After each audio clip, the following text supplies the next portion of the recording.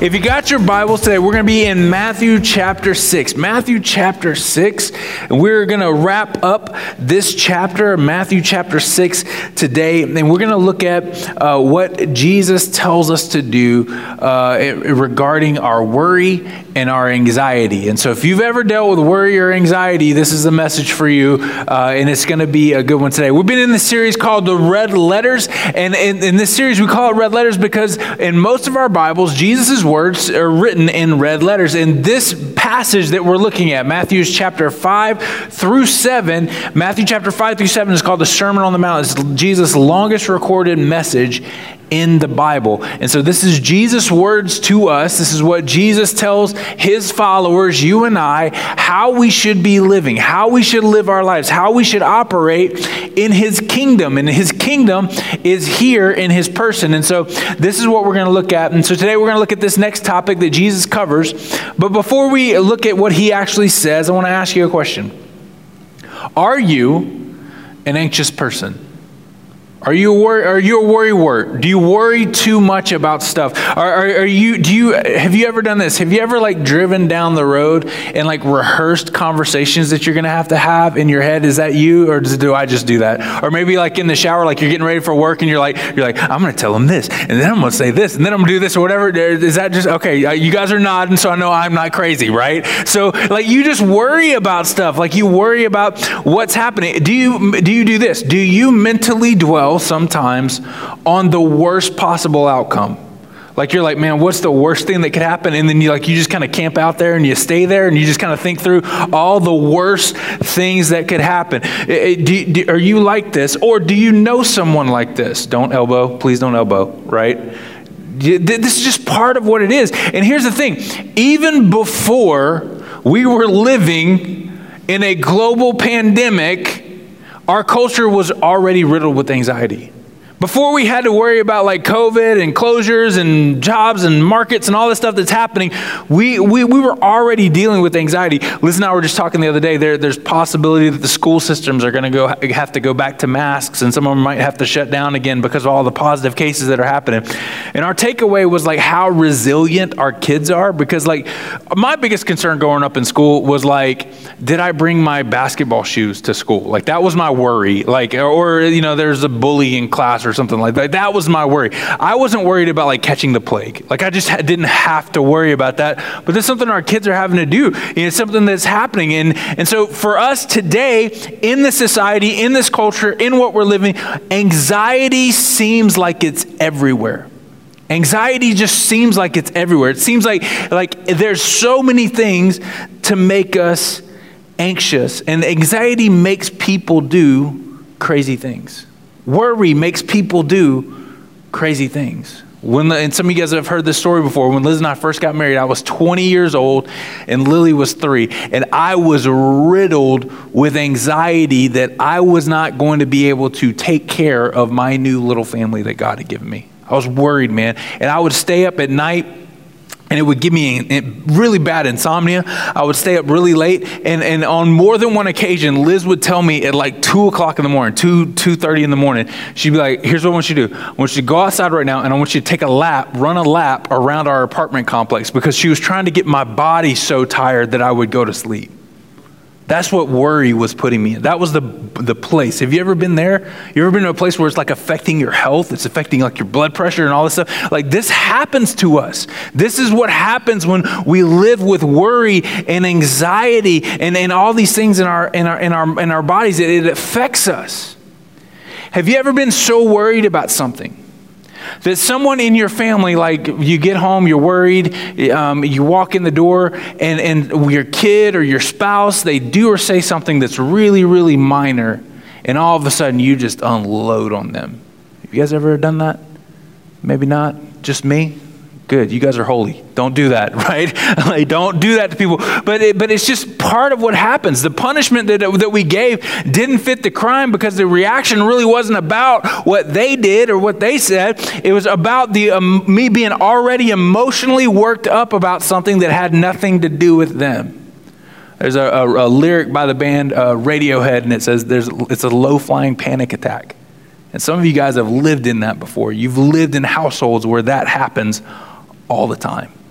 And so, like, what do we do? How do we respond? How do we deal with our anxiety? What do we do with it? Well, let's see what Jesus has to say to us today. In Matthew chapter 6, verse 25, he starts out by saying this: "Therefore I tell you." Now, hold up one second. I want to teach you something about reading your Bible. The academic word for how we interpret the Bible, how we understand it, how we apply it, how we understand what it means to us, and how we should act upon it. The academic word for this, how we interpret the Bible, is a word called hermeneutics. It's there on your screen. You can write it down, or you could just say, that's cool, I know this now. There are like university level, postgraduate level classes dedicated just to this, because if the Bible is our primary source of instruction, we better be clear on how we understand it. We better understand what it's saying in a very, very clear way.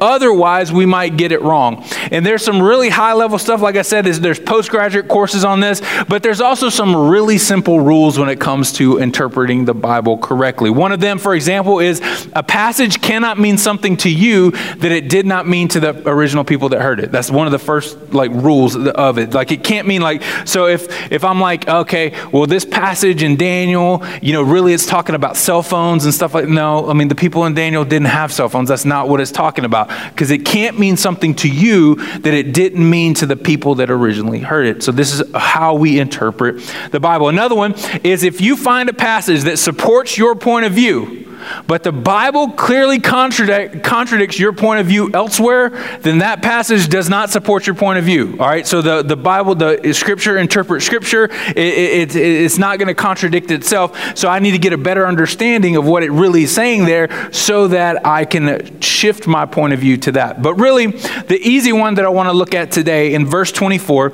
of what Jesus says this is that if at the start of a verse or a passage or whatever, if at the start of the verse you see the word therefore, that means that it's there to tie up a point and for us to better understand a point. So if we see therefore, we need to look and see what it is there for, right? We have to go back and see what the therefore is there for. So Jesus starts here and he says, therefore I tell you. So thankfully for us today, we know what Jesus had just said because we studied it last week. You were here last week. You were listening last week. So what did Jesus say last week? Let's look at the context of what he's about to say before he says it. In Matthew chapter 6, verse 24, no man can serve two masters, for he will either hate the one and love the other, and be devoted to one and despise the other. You cannot serve both God and money. Last week we looked at what the word Jesus actually used here. Instead of money, what he said was mammon. This is translated wealth. We talked about the difference between serving God and relying on him as our source, and versus serving wealth and relying on it as our source. And we said that wealth is a terrible, terrible master. So when Jesus starts his next statement with therefore, this is what he's talking about. Do we serve God? Do we serve money? Do we serve God? Do we follow him? Do we go after him? Do we live our lives to please him and honor him? Or are we just trying to look out for our own wealth and our own just getting? So let's go back to Matthew 6:25. Therefore, I tell you, do not be anxious about your life, what you will eat or what you will drink, nor about your body, what you will put on. Is not life more than food, and the body more than clothing? Look at the birds of the air. They neither sow nor reap nor gather into barns, and yet your Father feeds them.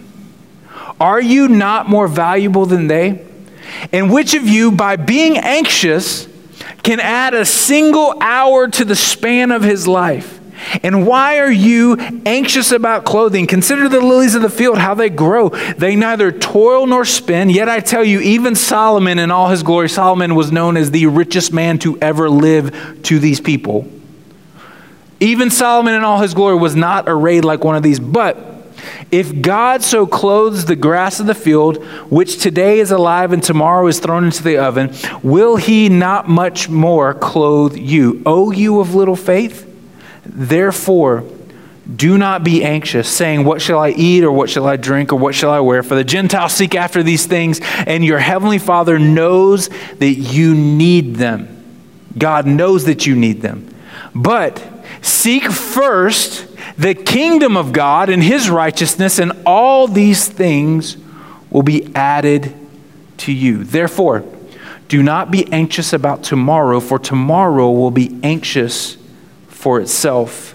Sufficient for the day is its own trouble. Now, if we zoom out to the whole thing that Jesus is saying about the Sermon on the Mount, if we kind of go back and we recap everything we studied, we recap this whole series, we remember that Jesus is talking about how we should live and function in his kingdom. Once we are saved, once we accept the work that he's done in our lives, once the Holy Spirit comes and lives inside of us, we are now participants, citizens in God's kingdom. We are now his children. We are now serving him. We are now part of the family. And so when we do this, like we're following him. And this whole Sermon on the Mount is telling us, is Jesus himself saying, hey, if you're going to be my followers, if you're going to be part of my kingdom, this is how you should be living.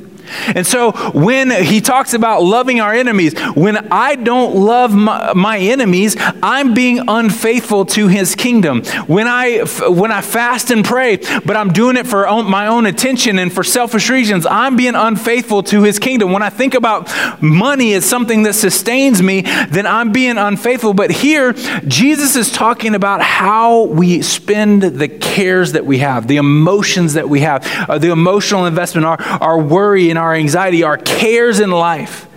And thinking that if we can't rely on him, if we don't rely on God, then really we're being unfaithful there too. We're being unfaithful there too. And some of you guys might think, great, Pastor, I was worried about the conversation that I'm going to have work tomorrow. And now I'm worried about my worry making God angry that I'm worried about the conversation tomorrow. Listen, you need to know this, that God loves you. God loves you, and he's not angry with you. And whether it's a physical sin or an emotional with your worry, whatever it is, all God wants you to do is come home. That's all God wants you to do. And so when we're in our sin, Nivram was talking about it earlier, when we're in our sin, listen, God is pursuing us. He's loving you. He wants you to come back. We read the story of the prodigal son. The prodigal son went and he sinned against the father. Pretty much he told the father that he wished he was dead. Go ahead and give me my inheritance now. Go ahead and give it to me now because I'm going to go spend it and do whatever I want. That's what the prodigal son did in Luke.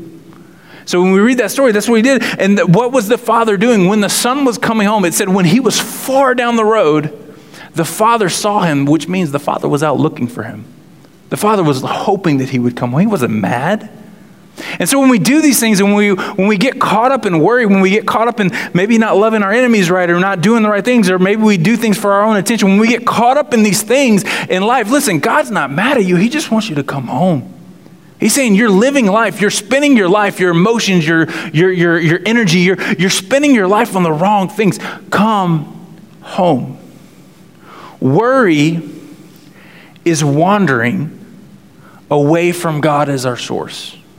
When we worry, we're wandering away from God as our source. Because if God has got me, if I believe that God has got me, if I believe that God has got that conversation at work, if I believe that God has got my children, if I believe that God has got my finances, if I believe these things, then when I worry about them, I am wandering away from God as our source. I'm worried that I got to figure it out. I'm worried that I've got to make more. I'm worried that this, and I'm wandering from God as my source. Worry is wandering. If we think that mammon is our source, wealth and money, then the wealthy and comfortable among us are going to concentrate on our own success and retaining what we have. The poor among us and the uncomfortable among us are really just going to focus on what we don't have and what we lack. And so really it's all about whatever that thing is, and that thing is going to be my source, whether it's money or a job or whatever it is. So when I worry about something, when I worry that I'm going to lose what I have, or that I worry that I'm not going to have enough, I'm wandering away from God as my source. But Jesus is saying that if we serve God, and if we follow him, and if we love him, then a loving Father who knows exactly what we need, even more than we do, he knows exactly what we need. He has the means to provide it as well. If we do all this, God knows exactly what we need. He has the means to provide it, and we have no reason to be anxious. We don't have any reason to be anxious because God will come through. Numbers chapter 23, verse 19 says this, but God is not man that he should lie, or a son of man that he should change his mind. Has he said, and will he not do it? Or has he spoken, and will he not fulfill it? There's an old gospel hymn by an artist named Fred Hammond, and he says, God will do what he says he will do. He will stand on his word. He will come through. And so for us, we have to just say, you know what, God, you said you would provide for me. You said that you would make a way. You said that you would, whenever I needed something, you would be there. You said that I would have daily bread, that when I ask you for it, you would provide it. And you said those things, so I'm going to trust you in that. And so if I'm worried, if I'm concerned, if I'm doing all these things in my own emotions and on my own mind, then I'm wandering from that. And so just like the same thing that happens when we get caught in sin, when we get caught in temptation, we need to let the Holy Spirit guide us into truth, is what the Bible says. The Holy Spirit guides us into truth. And so when you get, just like, let's say you're at work, something happens, it was out of your control, and the boss comes to you and he's like, what happened here? And you have a temptation to lie. Right? You have a temptation to blame it on somebody else or whatever. You know it was your fault, but you couldn't control it. It just happened. And so what do you do? What do you do? The Holy Spirit, have you ever have this happen to you? The Holy Spirit is like, hey, I know you could say the easy thing here and try to get out of this, but you really need to own it. Has that ever happened to you? It's happened to me. He guides you away from this, okay, I'm not supposed to be doing this. I'm supposed to be doing the righteous thing. I'm supposed to be doing the right thing. And so the Holy Spirit will guide you to where you need to be. When you're faced with worry and anxiety, you can ask the Holy Spirit. You can be like, man, just check inside your head. Like as soon as the worry comes in, as soon as that happens in your head, say, Holy Spirit, can you guide me to trusting God as my source? Can you guide me into that? And then give your emotions, give that to the Holy Spirit, and let the Holy Spirit lead you back from wandering in worry. So if you're doing that today, you can come back home by trusting that the Father has got you. Well, before I wrap up today, the band's going to come back up. We're going to do one more song. Go ahead, guys. Come on back. But I want to just wrap up with a couple of points here. Jesus' instruction for us today is to apply this to our lives in a very simple and direct way. In verse 33, he says this, but seek first the kingdom of God and his righteousness, and all these things will be added to you. And so if I'm worried about, man, I got to get these clothes, I got to get this, I got to get that, I got to pay these bills, I got to do that, and it's all on me to do, then really I'm seeking those things out, and those things are going to be what sustains me. But Jesus says, listen, if I seek first the kingdom of God and his righteousness, all these things will be added to me. All these things God's going to take care of everything. Now, God's going to give you wisdom. God's going to give you wisdom. There's a story that a financial analyst or financial coach, I heard him say, it's like this couple got a $500 a month bonus or a $500 a month raise. That's awesome. $500 a month. Who wouldn't want that? That's cool, right? But then they went and got a car that cost them $600 a month.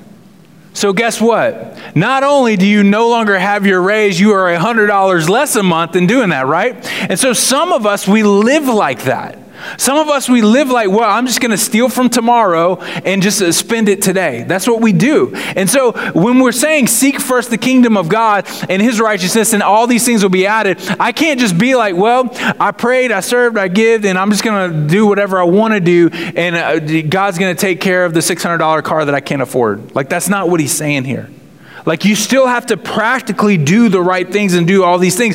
But if I orient my life in such a way to where God is first, then God promises to take care of my needs.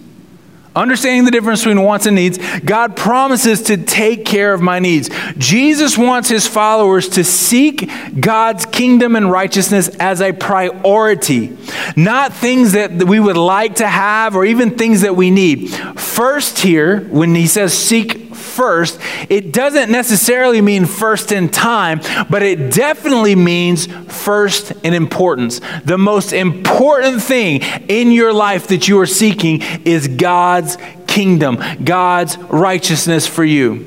Leon Morris, a theologian, says this: the kingdom is not among many competing aims of disciples, but it's that which comes first overall. When I put God and his kingdom first, Jesus promises to take care of my needs, physical needs, emotional needs, mental needs, relational needs. Jesus has got you.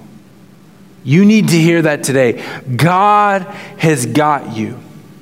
Jesus finishes up verse 34. Therefore, do not be anxious about tomorrow, for tomorrow will be anxious for itself. Sufficient for the day is its own trouble. Jesus finishes his teaching about worry with a statement, which takes his argument to the logical conclusion. If God has got your tomorrows taken care of, then what are you worried about? If God has got you taken care of, what are you worried about? You can trust him. Jesus actually gives us a helpful tool here to deal with our worry. If I trust God to provide for me today, remember, give us this day our daily bread. If I trust God to provide for me today, then I can take the things that I'm concerned about tomorrow and put that worry in tomorrow. I don't have to get worried today for what's going to happen tomorrow. I can put that worry in tomorrow. So the statement, we'll worry about that tomorrow. Have you ever said that in your house? We'll worry about that tomorrow. It's not a statement of procrastination in this context. So you procrastinators unite. You're doing good here, right? You're okay. We'll worry about tomorrow is not a statement of procrastination. In my house, we joke, we say it this way: we'll burn that bridge when we get there. Like when we get there, we'll worry about it then, right? We can put our worries in tomorrow. It's a statement of trust. God has got me today. He's going to get me tomorrow too. I'm not going to worry about tomorrow today. I'm going to focus on today. What do I have to do today? What do I have to get done? What do I have to do? What bills do I have to pay today? What do I have to do today? Because I'm going to do what I need to do today, trust God to take care of me, and then tomorrow will take care of itself. And what happens, and this is what Jesus is saying, this is a useful little tool here. If I trust God for today, this day, and I take the worry that's going to come tomorrow and I put it into tomorrow, then when tomorrow becomes today, I just start it all over again. I'm going to trust God for today. When tomorrow becomes today, I'm going to trust God for that day. When the next day, Tuesday, becomes today, I'm going to trust God for that day. And I'm going to take the worries that I have. Some of you guys are concerned that about a conversation you're going to have Thursday. Put that worry in Thursday. And when that happens and Thursday becomes today, trust God that he's got you for that day. This is what Jesus is telling us. This is what Jesus is telling us to do. You can then keep moving worry off of today and putting it in tomorrow because Jesus has got that too. Don't be anxious about life, about what's going to happen tomorrow. What's this going to happen? What's going to happen with the government? What's happening on TV? What's going to happen with this virus? All these things we're riddled with anxiety because we're worried about things, and we need to trust God. Jesus is victorious over death. He defeated death. What's the worst thing that could happen? What's the absolute worst thing that could happen? You could die. That's like the worst thing that could happen. Like a car wreck leaving today. That's the worst thing that could happen. Jesus defeated death. We don't worry about death like sinners do. We don't worry. We know that there's an eternity. We know that death does not get the final word. It's just a comma in the statement of our eternity. We know that as Christians. And so the absolute worst thing that could happen, Jesus has already conquered. And so whatever you need in life, whatever you need to make it happen, whatever you need, God has got that too. Jesus is victorious over everything, including our worry and our anxieties, and you can trust him. You can trust him.